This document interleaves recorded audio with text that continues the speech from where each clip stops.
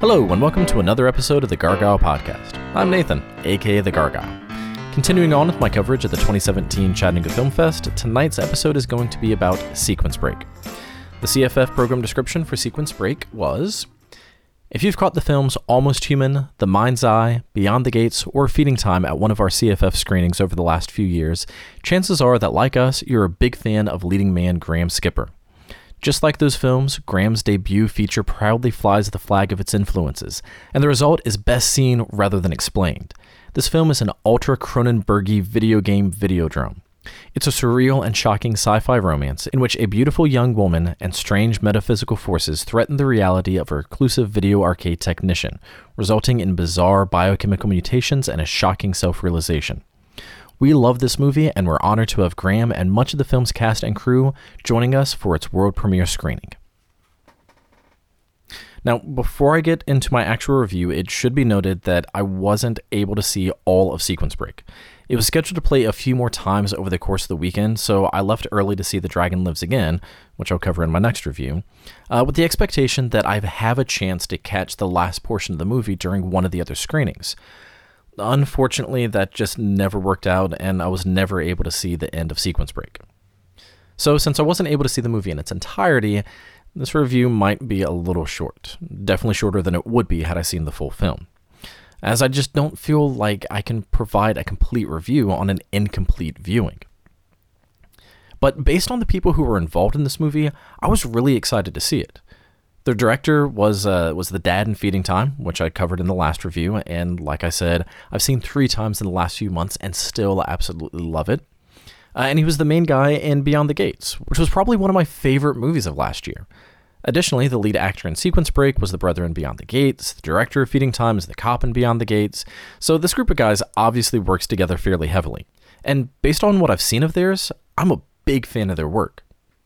Admittedly, I have only seen a limited amount of their films, primarily Feeding Time and Beyond the Gates, but I've really enjoyed everything that I've seen from this group. They all have an 80s throwback feel, but in a modern way that is obviously a love letter to movies that they grew up with, rather than just trying to play on a fad. And while he does have several acting credits to his name, this was the directorial debut for Graham Skipper, and with his performances in Feeding Time and Beyond the Gates, I was really excited to see what he was able to do as a director. And from what I was able to see of Sequence Break, I did really enjoy it. There were a few areas that I think probably could have been a little bit more fully developed, but I don't know if this is a result of them actually being underdeveloped, or if it's just the result of me having to leave early and not seeing the movie in its entirety. I do think that it was acted well, I think it looked really good, and I really cared about what happened to the characters. But some of the dialogue did feel a little unrealistic, and some components felt just a little forced, like they were just plot devices to get quickly from one point to the next. And even though there were some pretty weird scenes, it felt as though the action was moving a little slow overall. But again, I had to leave early. I keep stressing that because this is a very incomplete viewing that I'm giving my review on. So since I had to leave early, I wasn't able to see the end, and I wasn't able to see if there was any payoff for some of these things that were set up in the beginning. So I don't know if some of the somewhat unrealistic dialogue was accurate, or just the character's perception. I don't know if parts that felt forced at the beginning had an appropriate resolution. I don't know if some of that slow action builds up to a really big payoff. But again, I did enjoy what I saw, and I really enjoy what I've seen from the group of guys that's been putting out those 80s throwback horror films, and I really, really enjoy Graham Skipper's acting in Feeding Time and Beyond the Gates. So I hope that Sequence Break finishes as strong as my expectations. And I cannot wait to the next opportunity that I have to finish this film so that I can actually give a complete review. Now, I did talk to a few people who were able to see Sequence Break in its entirety, and all of them said that the ending does in fact pick up and that it does finish strong. So, while I can't really say with certainty how strong the movie finishes, I do still recommend seeing Sequence Break. Again, I enjoyed what I saw, I really enjoy the work of the people who are involved in it, and there was just a lot of buzz about the movie at the Chat Film Fest. And I do trust the opinions of those that told me that it finished strong. So, that's my review of my incomplete viewing of Sequence Break. There was kind of a slow build during what I was able to see, but I love the work that Graham Skipper has done in Feeding Time and Beyond the Gates. I love the 80s throwback feel in the films coming out by these guys, and everyone that I talked to at the film fest spoke very highly of it.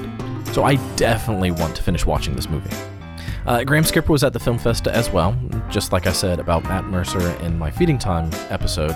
I wish that I'd been able to meet him, but there was just never a good opportunity without interrupting the middle of a conversation or looking like I was stalking him. So, Graham, if you ever listen to this, I really enjoyed your acting in what I've seen so far, and I enjoyed what I was able to see of Sequence Break. So please keep making things. I love them. So, if you enjoyed this review, what little there was of it, you can find all my other reviews, con coverage, and just general geekery at gargylereviews.blogspot.com. And like I said in the first episode of my CFF coverage, I saw 21 feature films, short films, partial films, or live shows during the Chattanooga Film Fest. So be sure to check back soon for the rest of my CFF coverage. In the meantime, be sure to follow me on Twitter at GargyleReviews, on Facebook /The Gargyle, or on iTunes or Google Play. Just do a search for The Gargyle. But until next time, that's been it for this episode of the Gargyle Podcast. I'm Nathan, and as always, you can find me where geekery abounds.